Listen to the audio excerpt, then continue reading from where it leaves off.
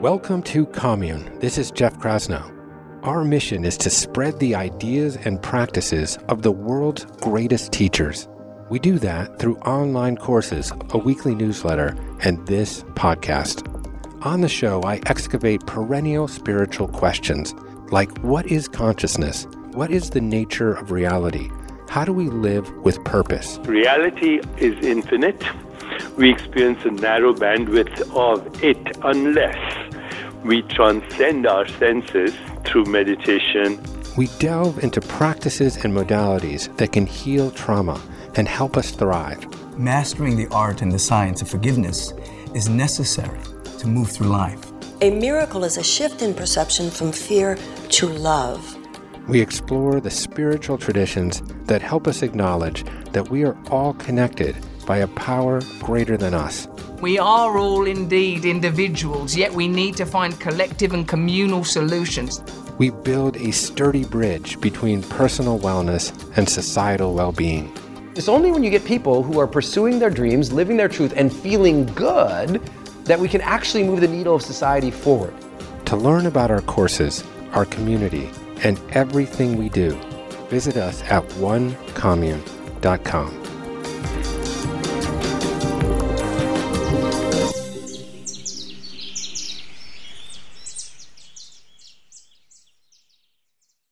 Okay, my guest on the show today is Dr. Stephen Gundry.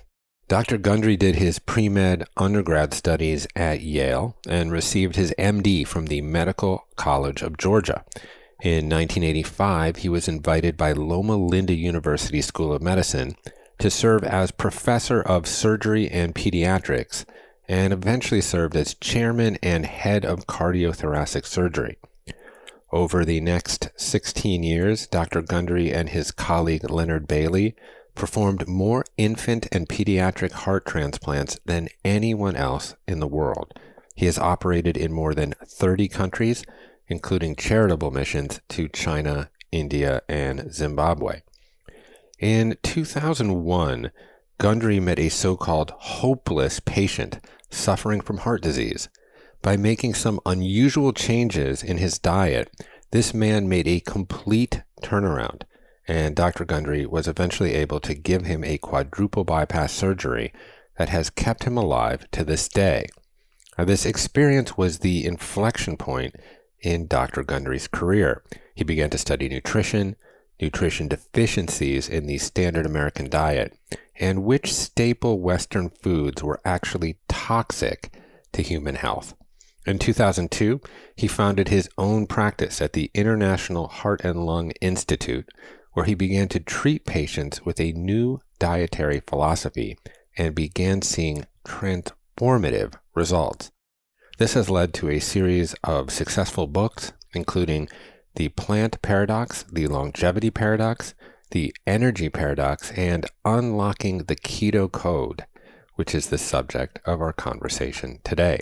Now, in this episode, Dr. Gundry and I discuss the ketogenic diet and what's happening when the body enters ketosis.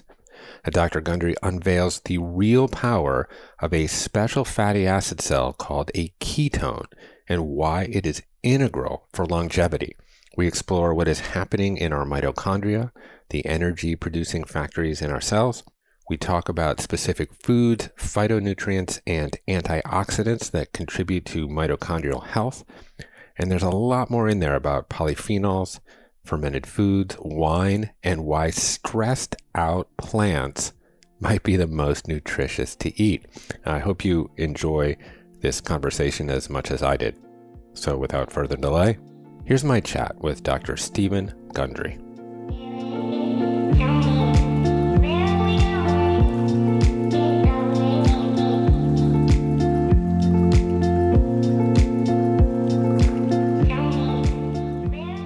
Okay, Dr. Stephen Gundry, great to be with you. Hello, Jeff. Good to see you. I want to just express a brief note of gratitude. I would say so much of my baseline knowledge about the microbiome and intestinal permeability, inflammation, heart disease, and many other topics are grounded in your work. And I'm very confident I'm not the only one, but your books particularly longevity paradox and the plant paradox have been staples that I return to over and over. And I'm quite confident that your new book, Unlocking the Keto Code, will join the prestigious pile on my nightstand. So before diving into some of the new exciting findings that you unveil in Unlocking the Keto Code, I'd hope to build a little shared foundational knowledge for our conversation. I suppose maybe just start with what are the core principles of a ketogenic approach to eating, and what are some of the primary benefits that many people believe are conferred by adopting such a diet? Yeah, there's nothing new about the ketogenic diet. The term was actually coined almost 100 years ago out of the Mayo Clinic. And the ketogenic diet was developed to treat children with intractable epilepsy. And this was long before phenobarbital or dilantin. And they found that children who had epilepsy, who were starving, and a lot of these kids were starving because they had intractable seizures and actually weren't able to eat. But they found that when these kids didn't eat, their seizure activity diminished dramatically.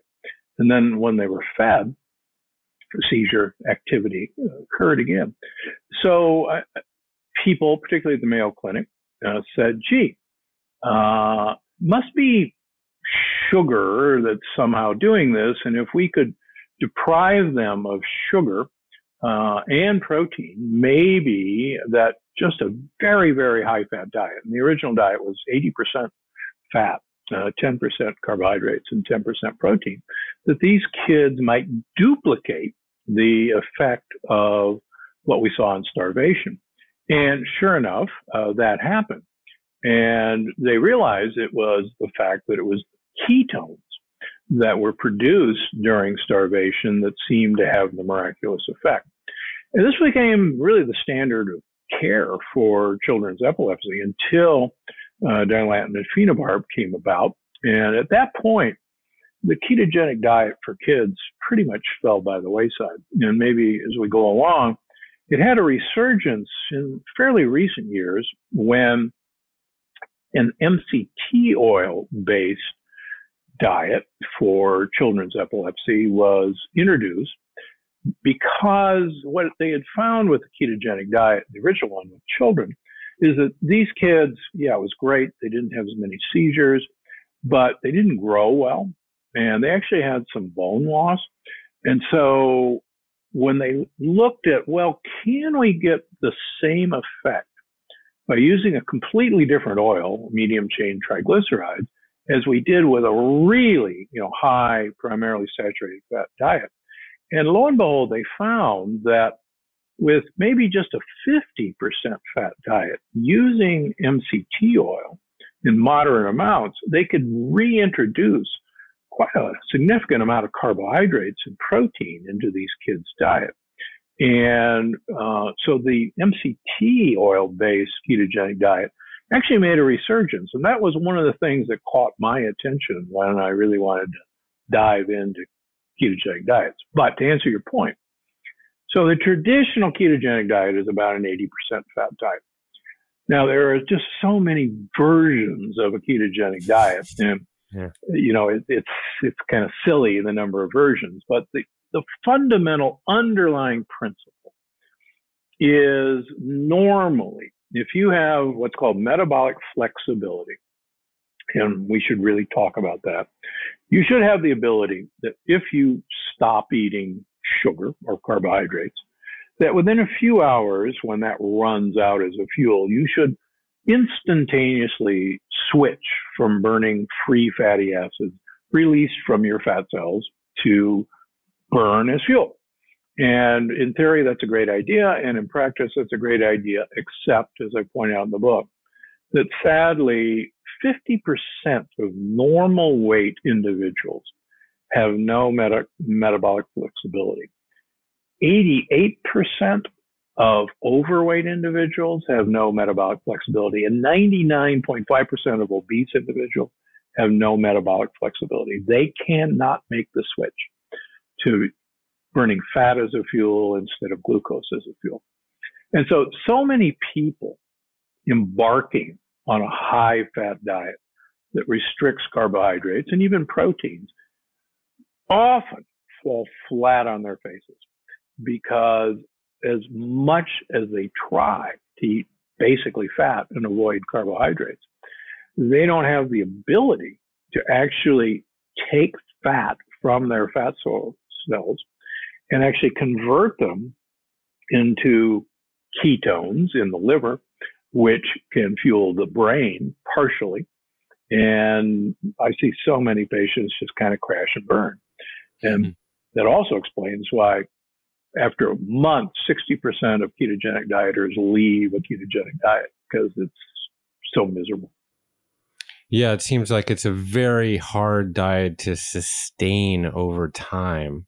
So I'm curious, what are the primary factors that lead to that metabolic inflexibility, that inability to kind of switch seamlessly between burning carbs or, fatty acids, and then that are synthesized into ketones, et cetera? Why are people having such a problem with that? So I think the simplest way to look at it is that normally when we would find food, which may not be been very often, we use insulin for two purposes. We use insulin to usher sugars and proteins into cells, but we also use insulin to convert any excess sugar or protein into fat storage. And so insulin, we now know, is the fat storage hormone. And it took years for physicians to realize that giving people with type 2 diabetes, who we didn't know had elevated insulin levels, and giving them insulin shots actually made them fatter and fatter and fatter. And I can tell you the number of patients who I've seen through the years that they're well-meaning physicians still put them on insulin, and they get fatter and fatter and fatter because we're injecting them with the fat storage hormone. But here's the cruel rub, is that the higher our insulin level goes and the more resistant our cells are to letting insulin get sugar and protein into cells. Insulin is basically a salesperson that sells this to our muscles. And if our muscles are full because we haven't used them, the muscles say, no, go away. I'm not listening to you.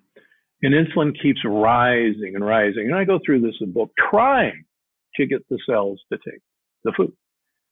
Okay, so now most of us have what's called insulin resistance. We have an elevated insulin level.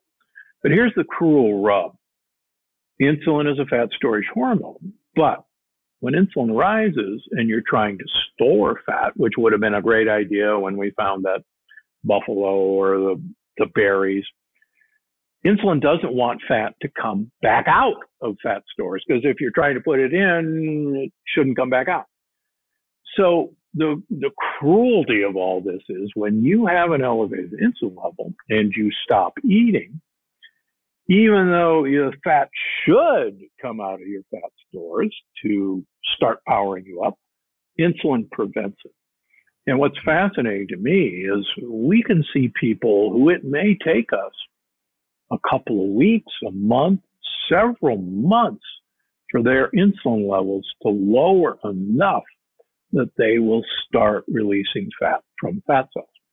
So that's one of the really cruelties of trying a ketogenic diet when you're metabolically inflexible or insulin resistant. That's fascinating. So it's not just as simple as flipping a switch. It's just, okay, I'm going to go on a low carbohydrate diet that's going to lower my glucose levels. So automatically that's going to lower my insulin levels, put me in this hypoglycemic state, and that will trigger the release of fatty acids from triglycerides and the subsequent synthesis of ketones. It's not quite that automatic, it doesn't sound like. No, and in fact, even Dr. Atkins knew this. And there was, the Adkins blues that we're talking about, or the keto flu, Right. where you would think that, okay, eliminate carbohydrates and off we go. And it just doesn't happen. The other thing I think that people have finally begun to realize is so much of the work in ketones and ketone bodies has been done by George Cahill and his student, Dr. Owens, and also from Dr. Veach from the NIH. And particularly Dr. Veach may have gotten this on the wrong footing. And Dr. Veach realized that ketones were produced when we were starving. And one of the things that he proved was that ketones are a way of getting into the brain when free fatty acids, which are actually big molecules, can't get past the blood-brain barrier. So Veach proposed that ketones were actually a miraculous fuel to keep the brain alive during the times of starvation, when all of us were really kind of designed to survive starvation. And so Veach took it one step further, and he started to say, well, they're such a great fuel for the brain that I think they're a great fuel for every cell in the body, and that we should basically always try to be starving. And he even made the cover of Time magazine, basically saying that the basic nature of a human being is to starve. Well, I'm sorry, that isn't our basic nature. But what he didn't know, and thanks really to Dr. Cahill and Owens, is we know now, using humans, that even at full ketosis, the body will only get 30% of its energy production out of ketones. The rest is going to come from free fatty acids. But what's even more remarkable is that supposedly ketones were a super fuel for the brain, but in fact, even at full ketosis, the brain still wants and needs 30%, 40% of its fuel from glucose. And that's a problem. Yeah, I want to underscore that point, because that was I got my highlighter out at that moment when I read that in the book, because of course ketones has a really good marketing team on board, and there's this popular notion that this is this super fuel that can cross the blood-brain barrier, and which is true, and fatty acids cannot, which is true. And it can be this hyper efficient source of fuel for the brain. And, everyone talks about, oh, well, the brain is mostly fat, etc. But then I read in your book that the brain needs glucose. And I underlined that a number of times. And I thought that was, I think that really untangles a lot of popular myth right now.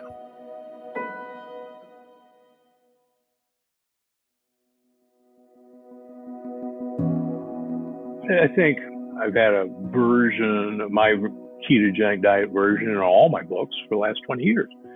And really, when people look at my ketogenic diet in my books, they actually see a lot of carbohydrates. And yet they'll go on this particular program and they'll still see results. And everybody goes, well, this is not a ketogenic diet. And I said, oh, assure you it is, because it works really good. And the young woman who I talk about in the first of the book, on my ketogenic diet, she basically couldn't stop losing weight. And right. We kept giving her more and more carbohydrates. And eventually, she finally stabilized, but she wasn't eating, an 80% fat diet, and was still, getting all the effects of a ketogenic diet. I think when I wrote this book, I was in the energy paradox, my previous book, I was trying to explain how ketones made people an efficient fat burner. And that's what I believe, because that's the orthodoxy. And I like to document things with research. And so I would find papers to look for papers to back me up. And when you actually look at papers, looking at how ketones work, you actually find that, wait a minute, the exact opposite is true. And if you think about it for a second, being an efficient fat burner, efficiency means basically getting the most out of an amount of energy, right? And I use the example of a Toyota Prius. If we consider gasoline as fuel, and let's just call it fat. So if I want to get the most out of my gallon of gas, I would buy a Toyota Prius, and I'd get 50 miles for a gallon of gas. On the other hand, if I wanted to really waste gas, I'd buy a Ferrari, because I could probably go 8 miles in the Ferrari. And as I mentioned in the book, now there might be other reasons I'd want a Ferrari, but just for the analogy, a Ferrari is a really inefficient machine, and it wastes gas. So if I'm an efficient fat burner because I'm on a ketogenic diet, and fat has 9 calories per gram and carbohydrates and protein have 4 calories per gram, I ought to gain weight if I'm becoming an efficient fat burner, and that doesn't make any sense. So there has to be another reason, and that's unlocking the keto code. Right. Okay, so I think this is a good time to talk a little bit about energy production in the body and the mitochondria. And you use this absolutely hilarious and very fun metaphor in the book with the nightclub analogy, the Mito Club. No, Mito Club. I love it, and you're persistent with it. You really do carry it through, and I had more than a couple of laughs about it. So typically, when we're eating carbohydrates, and insulin from the pancreas picks up glucose and ushers it to the cells, and everything's functioning well. The cells are using glucose through cellular respiration and the Krebs cycle, et cetera, electron transport chain to create ATP. In the absence of glucose, the body seems to be able to do that also with fatty acids or with ketones. But where is that all happening? And can you just spend a little time talking a little bit about the nightclub of the mitochondria? And I think that'll set the stage nicely for really what seems to be the reveal moment of why ketones are so integral and important. Yeah, so the electron transport chain, which was proposed by Sir Peter Mitchell, who also finally won the Nobel Prize.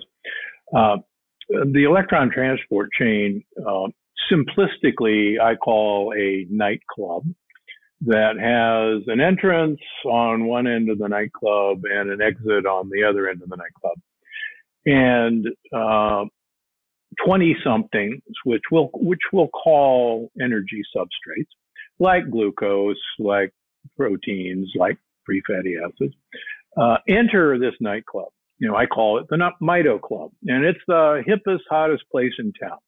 And they go there for one purpose and one purpose only, and that is to couple with oxygen. And if they couple with oxygen, then they leave the nightclub via a one-way revolving door.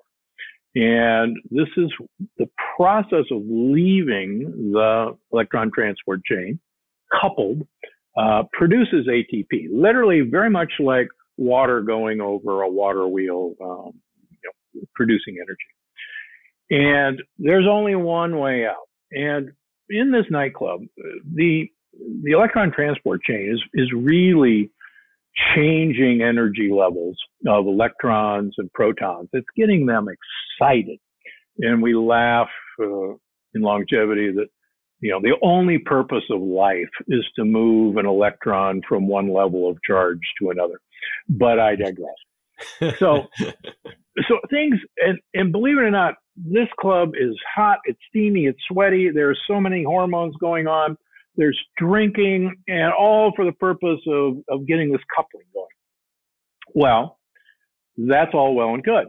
But the process of coupling has a lot of side effects. There are fistfights. There is a lot of drunken craziness. And we actually have bouncers in the nightclub. And people probably know at least one of the bouncers. It's glutathione.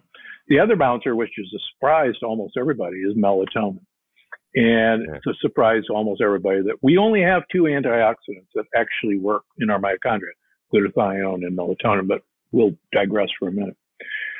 In the process of looking to couple up, electrons will also, just because everybody's rowdy, will couple with oxygen by, if you will, mistake.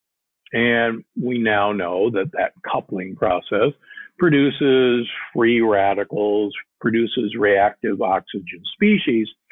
And while some of those are pretty good, they make it a pretty interesting place to be. A lot of them we now know is one of the major processes that damage the club, the mitochondria. And pretty soon, you know, you've got beer all over the place and broken chairs, and it's no longer the hip place that you want to be.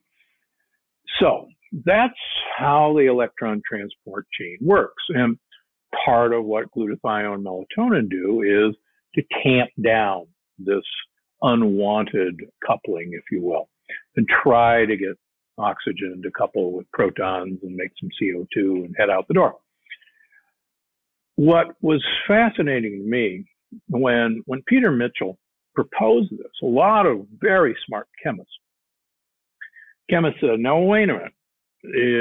The process of making ATP using this system, using mitochondria, you should take one molecule of glucose and always get 32 molecules of ATP every time. It's a chemical equation. And you know, and Peter Mitchell said, well, wait a minute. You know, you guys are all running these experiments with isolated mitochondria, and guess what? You know, sometimes we're getting 28 molecules of ATP. Right. Yep. Yeah. And what's happening to those guys? So it wasn't until really when his theory was accepted that almost and he got the Nobel Prize, I think, in 1978, almost simultaneously, three researchers said, you know, he's right about all of this, but what's missing is, well, where were these? Why weren't we getting 32 molecules of ATP? So they proposed that there were literally emergency exits along the electron transport chain that were controlled by what were called uncoupling proteins that could literally open the door of an emergency exit and let protons escape from the club instead of going all the way down through the revolving door. And they proposed that these escape hatches, and there were 5 of them, would be why, in all these experiments, you never got to that magic number of 32. And so when I learned about uncoupling proteins, and I started putting 2 and 2 together, I realized that a great amount of the calorie potential to produce energy was automatically being wasted and net out of the electron transport chain. And in fact, I didn't know this, but 30% of all the calories that we eat never make it into ATP production. They are wasted out these emergency exits in the mitochlub. So now you go, well, wait a minute. If you're designing an animal, that's really stupid, because now he basically has to eat 30% more food just to produce the energy to stay alive. So what's the deal? Well, one of the deals is in the process of letting these protons escape from the glove, they produce heat. And we happen to be warm-blooded animals. And believe it or not, even cold-blooded animals depend on this to keep their body temperature. And so heat production is an important part of this.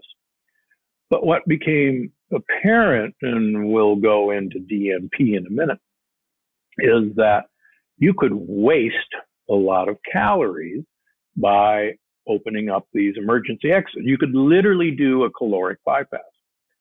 Well, it just so happens that ketones aren't some phenomenal fuel. It turns out that ketones are a phenomenal signaling molecule that actually, among other things, actually do three things. They tell mitochondria to waste fuel, to open up these emergency exits, which on the surface seems really stupid to do. Because ketones' original purpose was to be produced during starvation, to keep the brain kind of hanging in there until food arrives. And it would make no sense if you're starving to death to waste fuel. And then I stumbled upon an obscure paper by Dr. Martin Brand. And the paper was published in 2000. I recommend it to anybody because it's actually an easy read. And the paper is simple: Uncouple to Survive. And that's the name of the paper. And he said, in extremis, at all costs, a mitochondria has to protect itself from death, because if the mitochondria dies, it doesn't matter what happens to the muscles, it doesn't happen to anybody else, you're screwed. So the mitochondria should do everything in its power to protect itself. So stepping back for a second, producing energy is really costly. It's really damaging the mitochondria. The club becomes a mess. So if we actually waste some of all these people entering the club, the place calms down. So that's number one. Number two, it's okay to waste energy, but you got to have a certain amount of energy production or things flutter to a stop. So it turns out that ketones and other substances actually tell mitochondria not only to waste some of the stuff out the side door, but to make more of themselves to share the workload. Now it really starts to make sense because, okay, you're protecting each individual mitochondria by having it work less, but you're simultaneously adding more mitochondria to take up the workload, each at a reduced work. I'll give you an example. Let's say we have a dog sled, since it's now winter, and we have a 2-dog sled pulling a guy, and they're doing a lot of work. If we add 6 more dogs, we now have an 8-dog sled. Each of those dogs now has to do about a quarter of the work that the 2 guys did, but you're going to get, you're going to go as fast, probably faster. So it actually makes sense to have a program to make a lot more mitochondria when times are tough. And for instance, most people have heard of brown fat. Brown fat is brown because it's so packed with mitochondria that it's literally brown. And brown fat, it turns out, is actually one of the keys to lifelong health. And brown fat produces heat, and we can actually see it. So mitochondria protect themselves. They build more of themselves, called mitogenesis. And the third thing that happens from ketones is it literally instructs mitochondria to repair themselves, to do the maintenance that's needed to keep them in tip-top condition. And so as I talk about the Mito Club owner actually wants less people in his Mito Club to a point where it's a place to be, but he doesn't want to lose those customers. So he builds more Mito Clubs to take up the slack. And so, like you say, I carry the analogy to its final end. Yeah, you do a great job with it. So I want to just reiterate a few points to make sure that I understand and the listeners understand as well about ketones as a signaling agent. So it seems like there is a relationship between ketones and these uncoupling proteins that create sort of a valve release almost. It's like a pressure cooker. Yeah, literally like a pressure cooker. Yep. That have certain beneficial impacts within the mitochondria, which seem to be that the mitochondria within the process of producing energy of ATP also produces what you called reactive oxygen species, or what I think most people know as free radicals. Free radicals, yeah. And they kind of have this counterpart of antioxidants like glutathione and melatonin. And there's chemical reactions going on here between these two things, and electron exchanges and whatnot. But free radicals can be very dangerous to mitochondria. They can damage it, and in some cases even trigger, I believe, apoptosis, which would be the destruction of the cell. So it seems like the ketones play a very important role there in not only the triggering cell repair or mitochondrial repair, but also from inhibiting what could lead eventually to apoptosis. Is that a fair understanding? That's a fair understanding. That's right. And go ahead.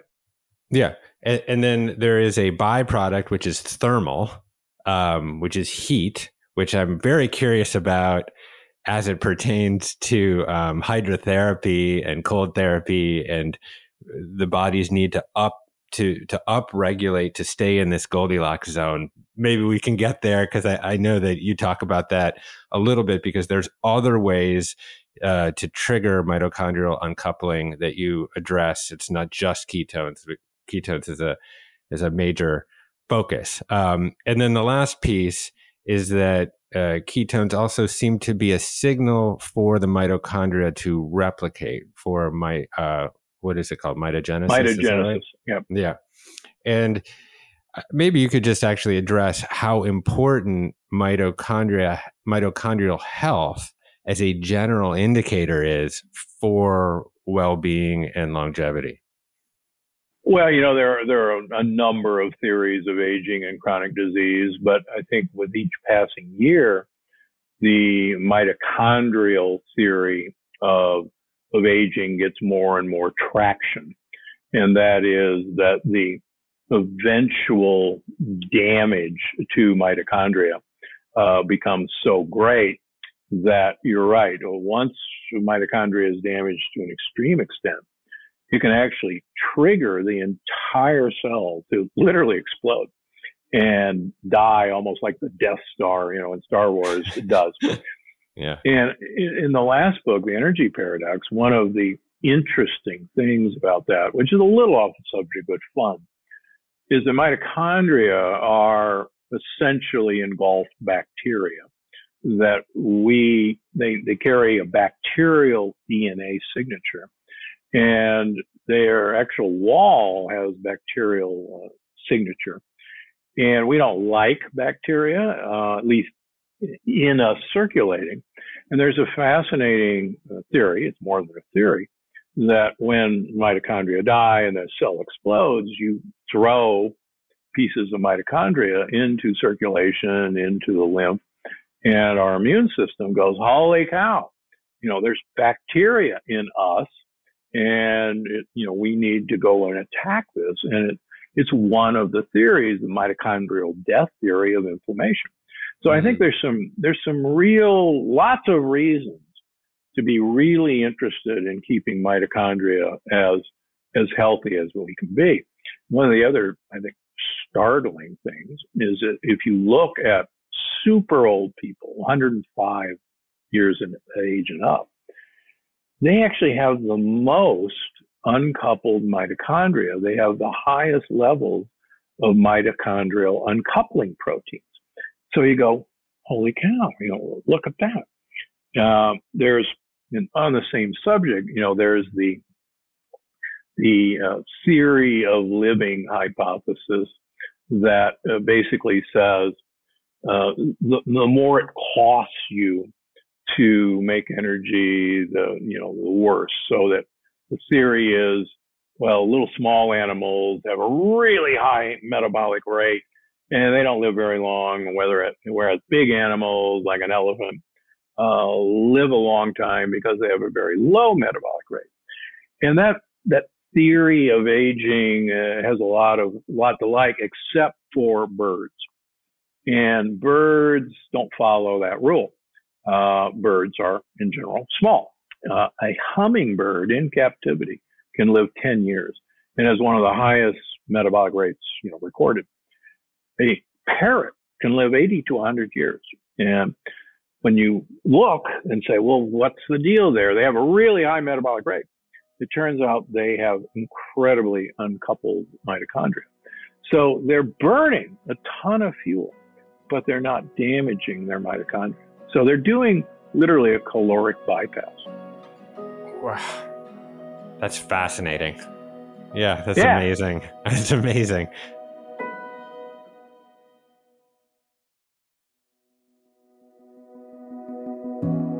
I was just reading about how the birds were one of the few species to survive the last extinction, because of the way their beaks evolved and that they could actually avail themselves of seeds and they didn't really need photosynthetic life, etc. So birds, let's hear it for the birds. There are link with dinosaurs, and more and more we're realizing they're modern dinosaurs. That you're right, made it. And it may be because of their uncoupled mitochondria in retrospect. Wow. Okay, so I can't talk to you and not talk about the microbiome and our gut buddies.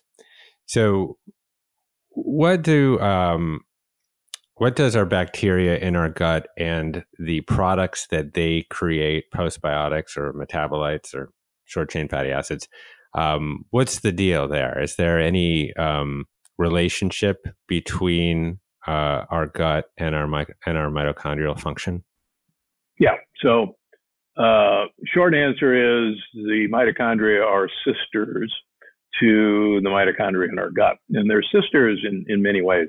We inherit our mitochondrial DNA from our mothers, and we actually inherit, normally, our gut microbiome from our mothers. And so there's a now proven communication system between the gut microbiome and our mitochondria. And it was conjectured for a number of years until people actually started to measure it. And so these are postbiotics. So everybody, probiotics are friendly bacteria. Prebiotics are what these friendly bacteria want to eat. And when you give them prebiotics, they in turn make compounds called postbiotics. Now, there's two components. One, you've mentioned, short chain fatty acids. And in particular, that's butyrate, acetate, and propionic. These, we now know, are fuel sources for our cells, and they're actually a precursor for ketone bodies. Beta-hydroxybutyrate. Butyrate is a precursor for beta-hydroxybutyrate. What we now know is that both butyrate and acetate, acetic acid, vinegar, actually tell mitochondria to uncouple, actually just as effectively as ketones do. And so the other part is they're what are called gaso-messengers or gasotransmitters. And something that we would not even think of is that certain gases, like hydrogen gas, like hydrogen sulfide, these rotten egg smell, now we know that these are actually signaling molecules in and of themselves that signal our mitochondria to flourish, to protect themselves, to do repair work. So one of the downsides of a traditional ketogenic diet is that most traditional ketogenic diets are completely devoid of fiber because fibers are carbohydrates.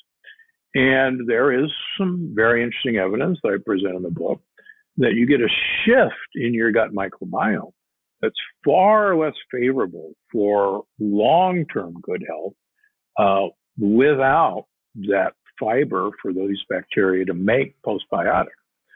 And the good news is, in unlocking the keto code, is you can have that fiber and still get the effects that you're looking for in keto, which is great news because you're right. Most people fail a long-term ketogenic diet out of just pure frustration and boredom because they miss these things, right?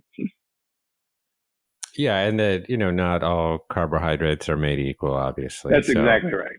I think you gave there's a brownie and a whatever a leafy green a kale or something. Salad, yeah. Yeah, they're both carbohydrates. Yeah, and there can be low carbohydrate, fiber rich plants that are absolutely delicious and fulfilling in every way. And so, let's talk a little bit about that.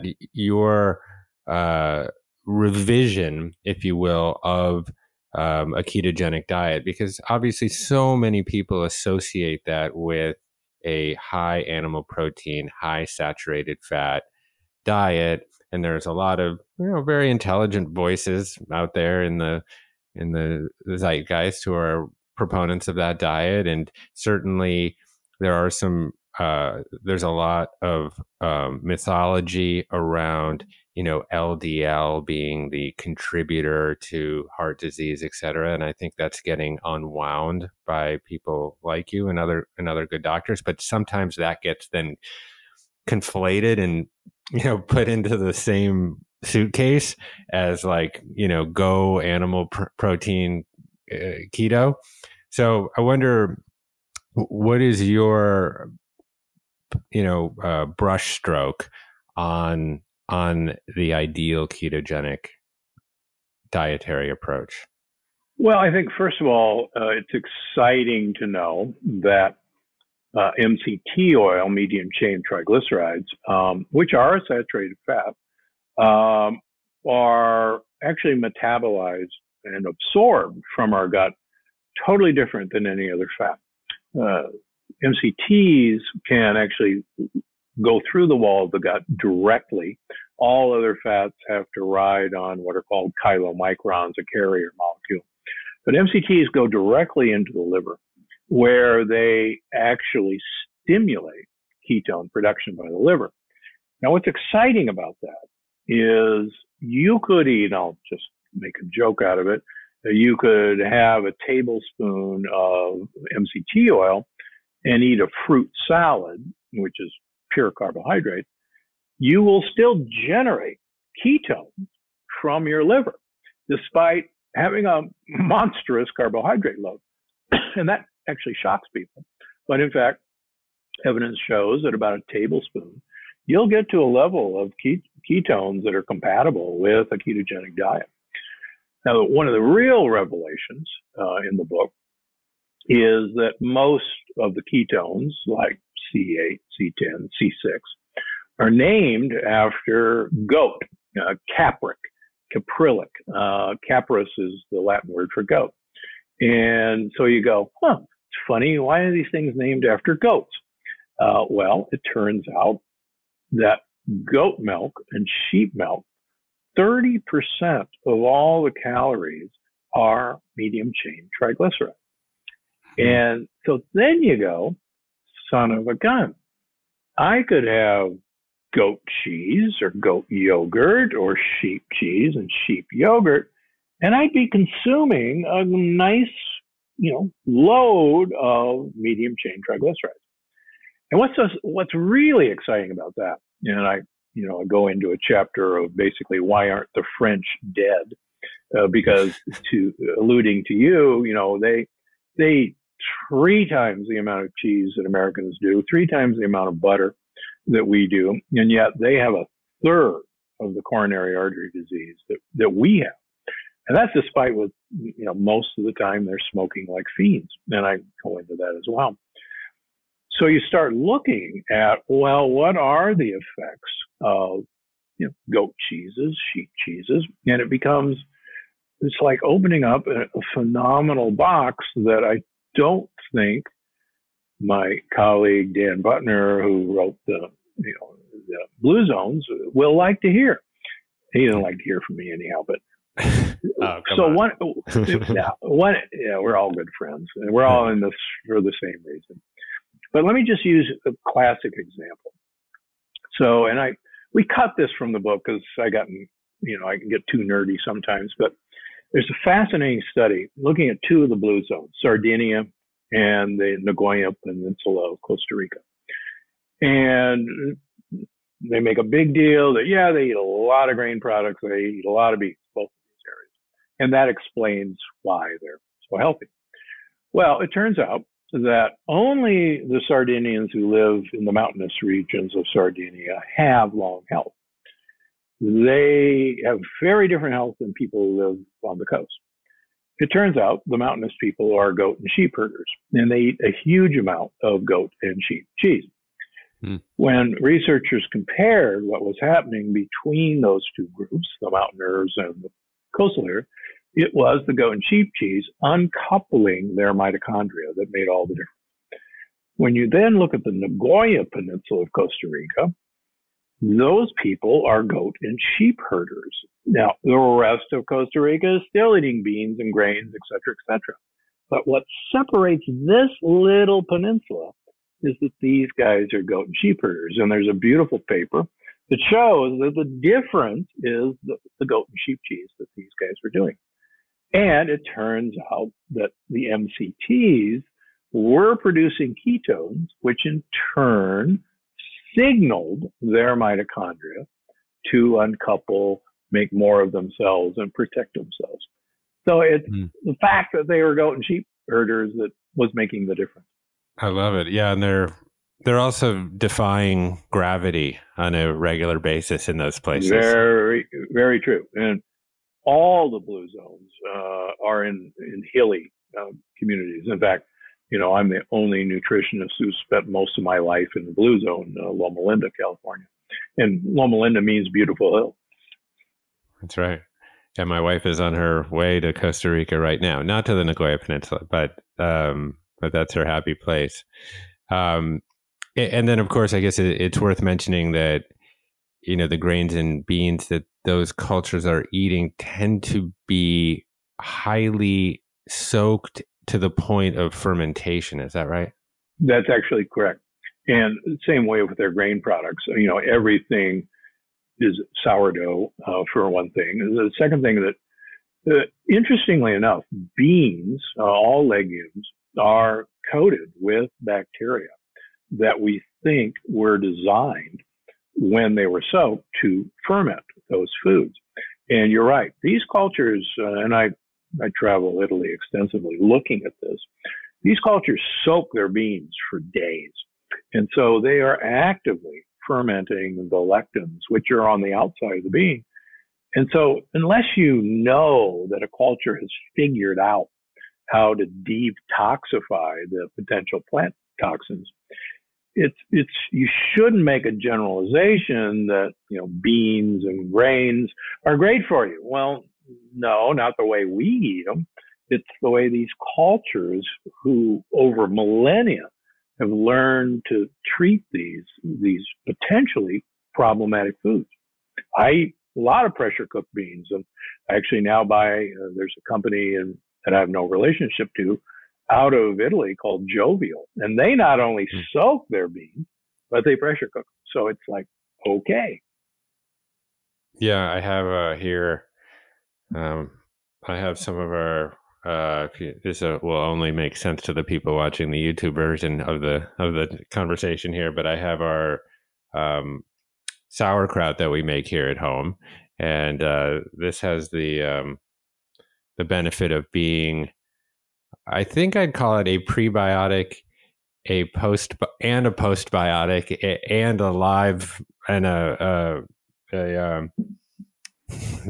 main biotic, the live bacteria. So and then probiotic. Yeah, and I think, and as I get into the book, I think one of the fascinating things about fermented foods is not so much the probiotics, because most of those actually never make it into our gut. Yeah. But it's the postbiotics and the prebiotics that make all the difference in the world. And that's why, as I joke in the book, explains why apple cider vinegar may have miraculous health properties, because it actually is acetic acid, and acetic acid is a short chain fatty acid that happens to uncouple mitochondria. So it opens the emergency exit. Yeah.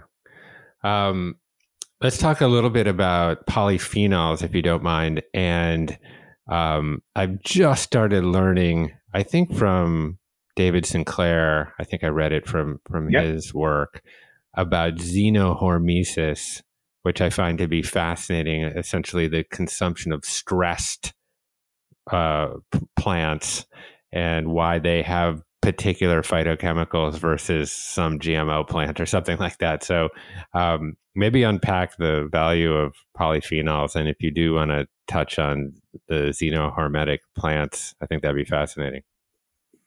Yeah, so it's I've taken this one step from David, who's a very good friend of mine. And this actually gets back to uncoupled mitochondria. So plants have mitochondria that are called chloroplasts, but they're basically mitochondria in reverse. So they take sunlight, particularly photons, and combine that with carbon dioxide and produce oxygen and glucose and carbohydrates. And so just like our mitochondria, oxygen is both the most important thing, but the most damaging thing. In plants, sunlight is the most important thing, but also the most damaging thing. So sunlight is to them what oxygen is to our mitochondria. So they have a defense system against damaging their mitochondria, their chloroplasts, which happen to be polyphenols. And polyphenols are profoundly effective at uncoupling mitochondria. And the more stress a plant is in, the higher it is in elevation, the closer to the sun, the more heat or cold stress, the less nutrient stress of its roots, the more polyphenols are produced as a signaling system to tell their chloroplasts to protect themselves at all costs. And you're right, great winemakers have known this. I've learned this in olive production. The polyphenols are produced from stress. And these in general are the brightly colored colors that we associate with orange and yellow and reds and purples and blues.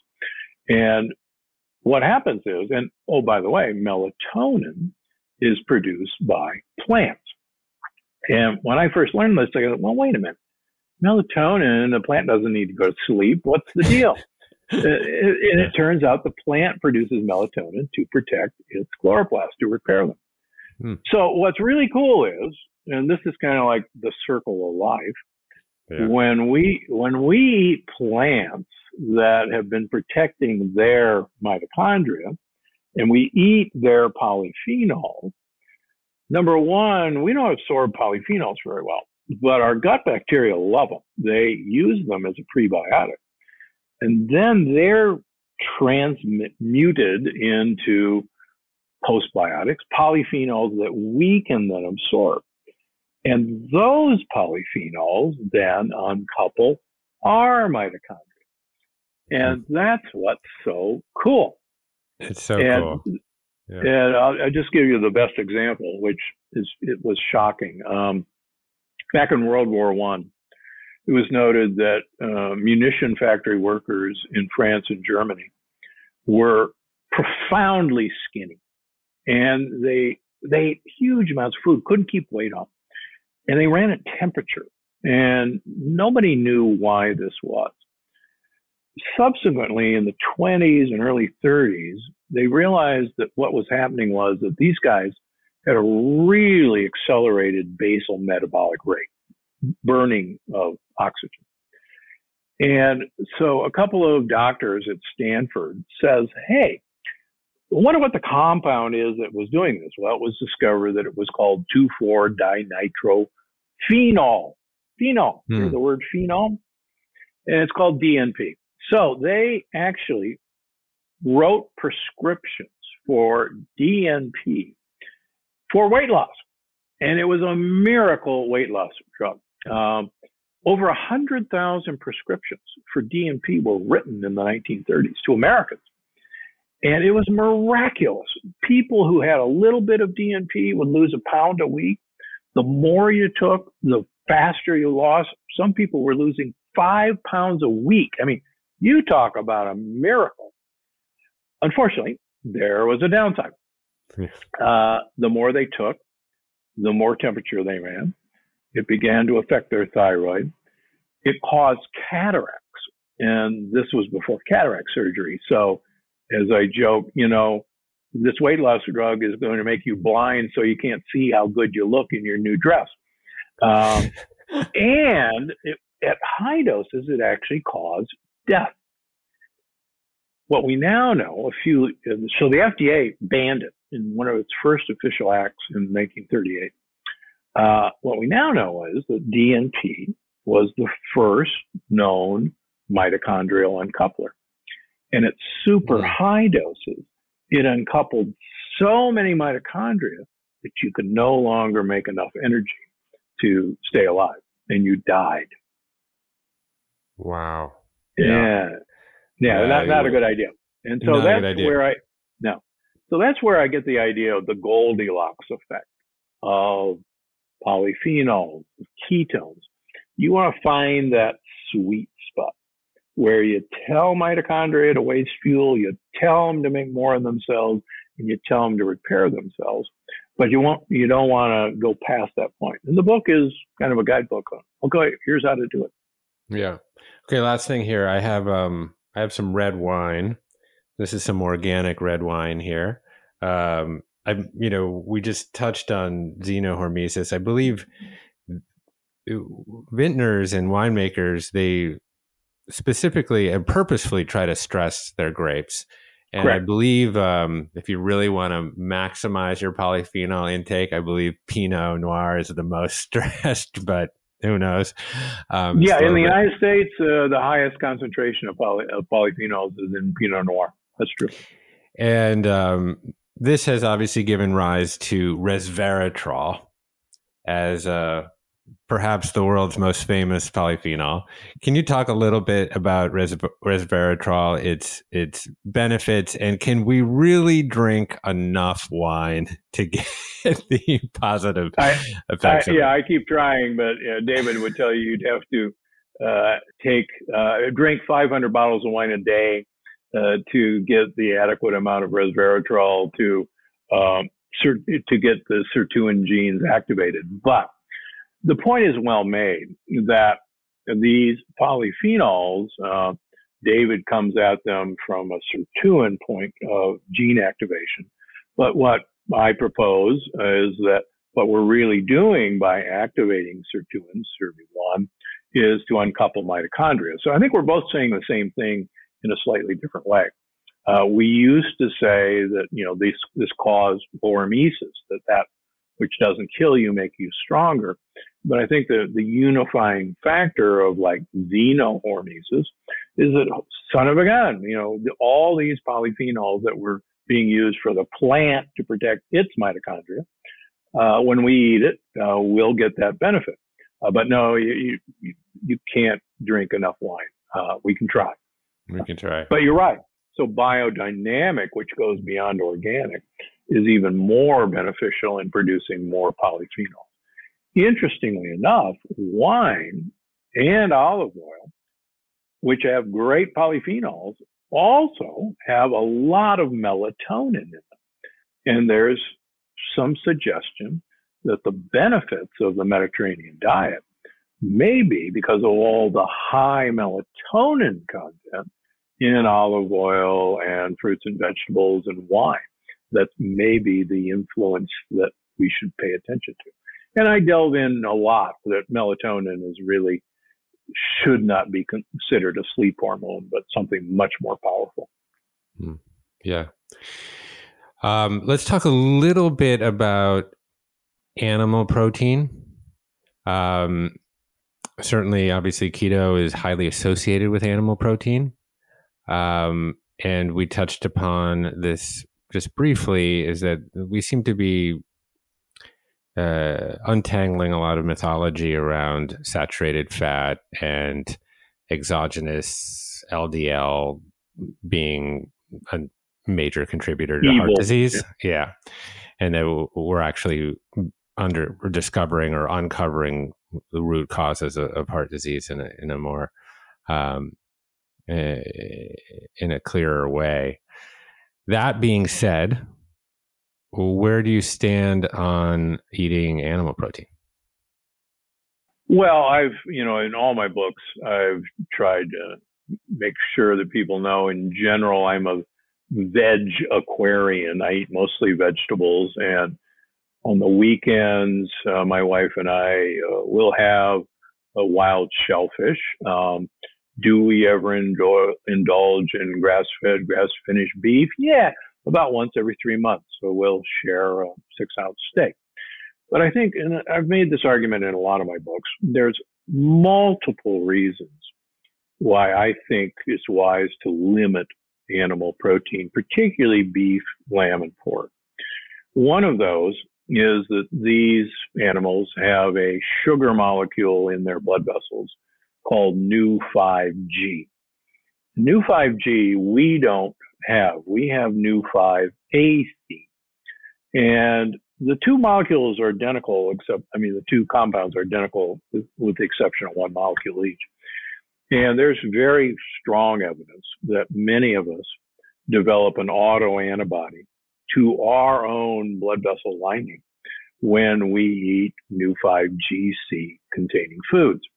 And it's, if you like the autoantibody theory of heart disease, which I like as a heart surgeon and cardiologist, to me it makes sense that this association between meat eating and coronary artery disease may have nothing to do with LDL, but it may have to do with this inflammatory attack. So that's number one. Chicken and fish and shellfish contain Nu5AC, so they're perfectly safe. On the other hand, animal proteins and animal fats, thanks to the work of the Cleveland Clinic, has shown that it produces a fairly nasty compound called TMAO, which is really good at damaging blood vessels. And there's more work that shows it's probably really good at damaging your brain and your kidneys. So and we've shown that you don't get this on a vegetarian diet. And fun fact, the more polyphenols you eat, the more the polyphenols actually paralyze the enzymatic process in bacteria so that you could have your meat and not produce TMAO. And that's actually one of the theories why the Mediterranean diet, which has, a fairly interesting proportion of animal protein, don't seem to have the effects of TMAO production. So once again, polyphenols to the rescue. Yeah. Third factor, which I think is fascinating, we know that tumors contain significant amounts of Nu5GC.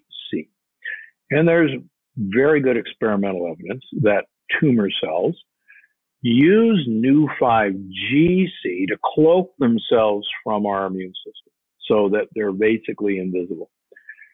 We do not manufacture Nu5GC, which means that tumor cells, these are human tumor cells, have to acquire it from the diet. And that may explain the association between red meat eating and increased cancer risk. Again, I hate the idea of association and causation, and I have a whole chapter on why I kind of hate that. But these all this circumstantial evidence makes me mostly a plant eater. Yeah, are you interested in the sensitivity of the mTOR pathway to? Yeah, don't get me started.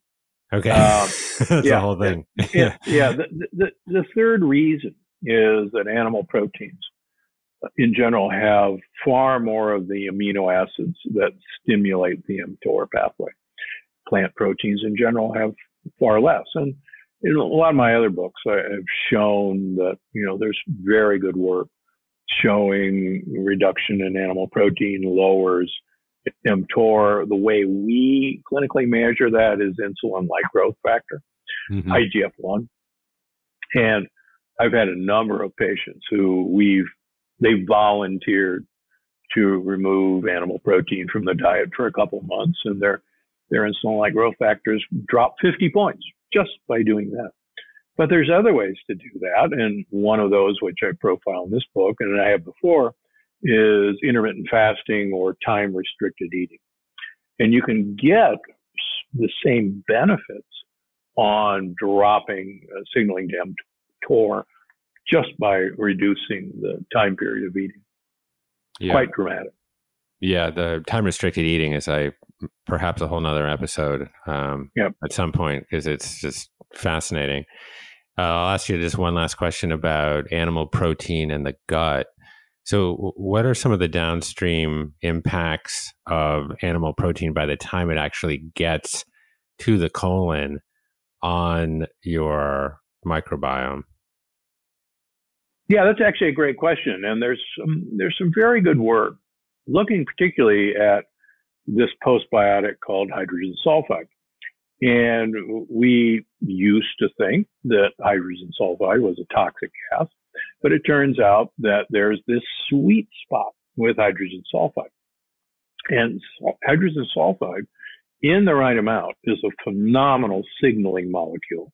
And as I profile in the book, the right amount of hydrogen sulfide probably protects us from atherosclerosis.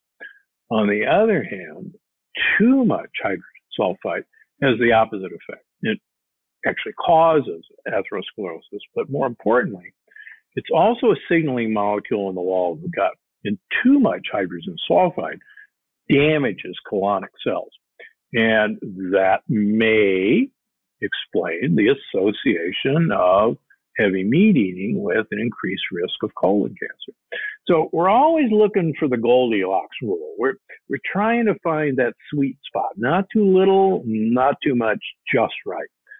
So, once again, choose your poisons, I guess, but choose them carefully. Yeah, I think that is a good message in a culture that seems to constantly sanctify binary opposition in our diets and our politics.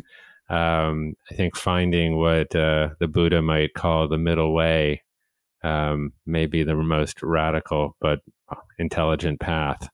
And I think, you do such a great job at explaining mechanism such that people can really understand and then adopt the behaviors in their own life that allow them to find that balance. And more, I believe that happiness is synonymous with health. And really, as I kind of try to define happiness, I always end up with the definition of health. And yeah, your work obviously just speaks for itself, but I think unlocking the keto code will just continue to really help people find their Goldilocks zone and that place where they can balance and find happiness. So I'm very grateful for your work, Dr. Gundry, and I hope we can do this in person sometime.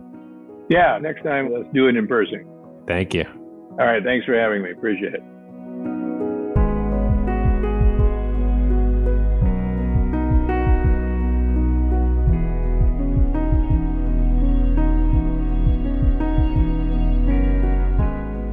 Thank you for listening to my conversation with Dr. Stephen Gundry. To keep abreast of Dr. Gundry's work and whereabouts, check out drgundry.com. That's drgundry.com.